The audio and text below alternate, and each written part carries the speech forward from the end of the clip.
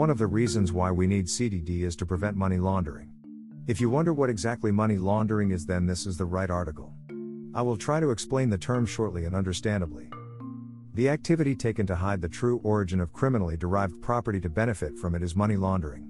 The overall scheme of this illegal process returns the clean money to the launderer in an obscure and indirect way. Money laundering typically involves 3 steps.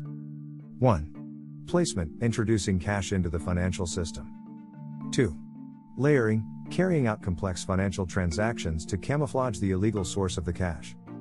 3. Integration, acquiring wealth from the transactions of illicit funds. In some scenarios, one of these steps might be omitted. A good example is non-cash proceeds that are already in the financial system. They would not need to be placed. In one of my next articles, I will explain the methods, but for now, I will leave this aside. It is important to remember that to concealing the true identity of the customer or the beneficial owner of the account might use false identities or employing agents or business associates to act on the real customer's behalf, and that is why customer due diligence is so important.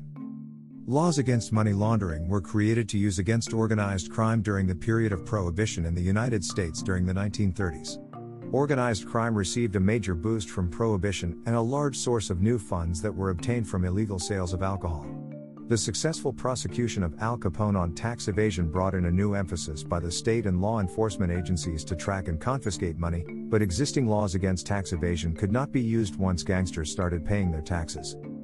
For almost 100 years many things changed, but the main focus of AML, anti-money laundering, is still the same: to prevent funds from criminal activity to be integrated into the financial system.